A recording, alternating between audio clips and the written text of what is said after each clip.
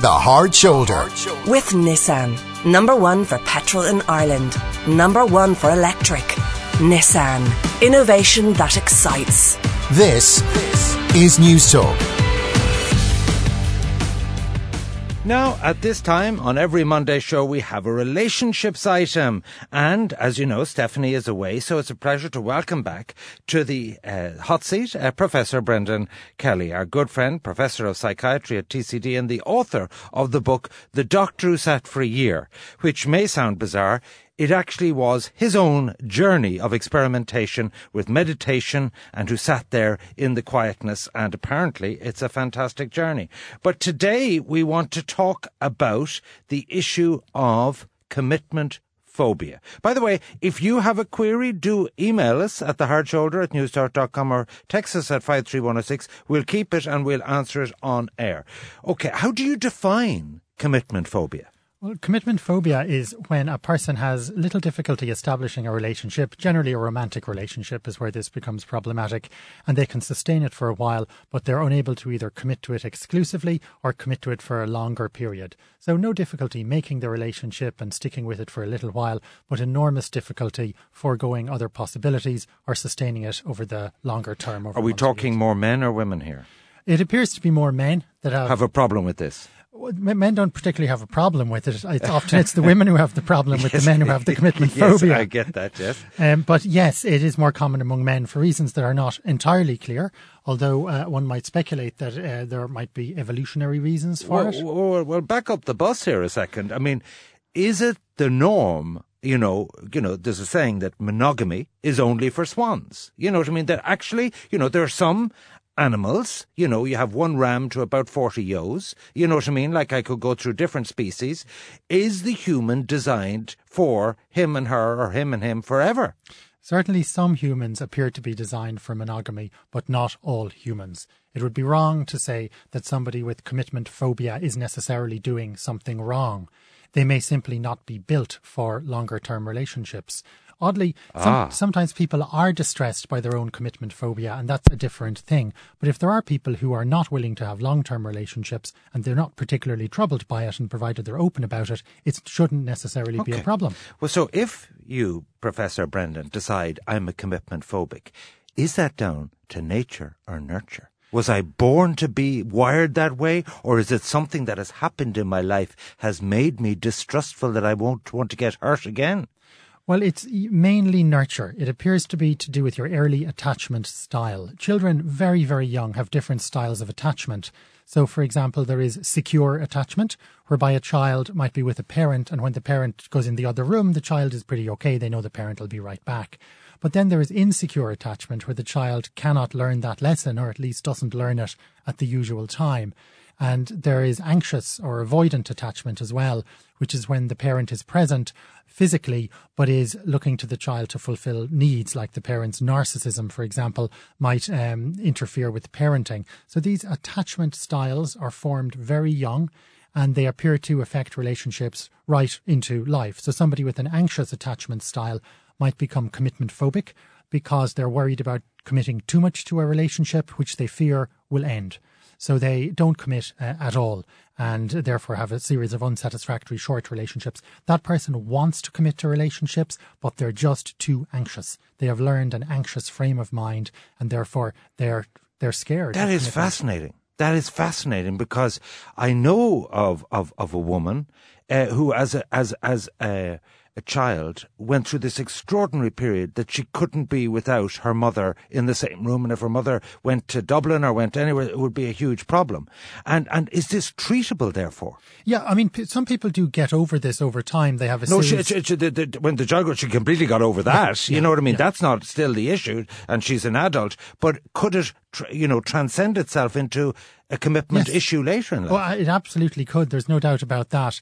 And that's not to say that it always does. As with your friend, people can have a series of satisfying and what we'd call corrective emotional relationships, whereby a little later than other kids, they learn that someone who goes into the other room will return. Someone that goes on holidays will be back. And that people who might be emotionally distant for a period of time often return again. Learning that and knowing how much of that to tolerate happens quite young And if it doesn't happen well, it can be corrected, but not always. But a commitment phobic, is that curable? It's difficult to cure. People do change over time, but it's difficult to actually cure it because it requires a whole lot of other things to be taken into account, because people who don't commit to romantic relationships often commit to something else, possibly obsessionally. Like if we take the example of some men, they mightn't commit to single romantic relationships, but they mightn't miss a single match at Old Trafford, for example. So they're well able to commit to other things, but they just don't want to commit to a human relationship, which they see as being less reliable than other kinds of relationships. Okay, I have people who had rough divorces, and some of them got married again, and some of them, I could tell you, no matter how many romantic relations, they would never get married again. Is it something that you become a commitment phobic if you get badly hurt in a previous relationship? That can absolutely happen, and it's hard to know, is that commitment phobia or is that just very hard-nosed the cost of a divorce, learning about life, and that you don't want to go through that again. So that would. So it might be realism, yeah. It could be totally correct. I mean, and there's nothing, as you say, to say that everyone is born for a monogamous relationship all their lives, and there are some people who don't want to be in relationships with other humans or with anything at all. Okay, let's talk then about the people. Him and her are together. They're living together. They do everything together. They have kids together. But for some reason, he never asked her to marry him. And they never get married. I think that is commitment phobia of a type. Or am I completely Stone Age caveman again? Oh, well, yes, obviously you are a Stone Age caveman again. As well as a psycho, doesn't need to be said. But, of course, in that thing, she didn't ask him either to marry her. Do I understand she's keen. Correctly? She's keen. Oh, she's keen. So did she ask him and he said no? No. Well, he just talked around it and about it and said we'll do it someday, but it never seems to come around. Well, that seems more like a difference of opinion, because he is committed to the relationship, just not describing the relationship in terms of formal marriage the way that she wants to describe the relationship. And that is a real issue in a relationship, because the tradition of marriage and the institution of marriage is one of these ones that you think mightn't survive or shouldn't survive, but it does. It's an incredibly powerful statement of commitment that people value hugely. And of course, what's really going on is when someone says they will marry you and stay with you forever, they're not just saying they love you, but they are confirming that you are lovable, something that you are doubtful about. So when you're kind of prodding someone into making a commitment to you, you're basically asking them to affirm that you are, in fact, a lovable human being. And not only that they love you, but that it's possible to love you.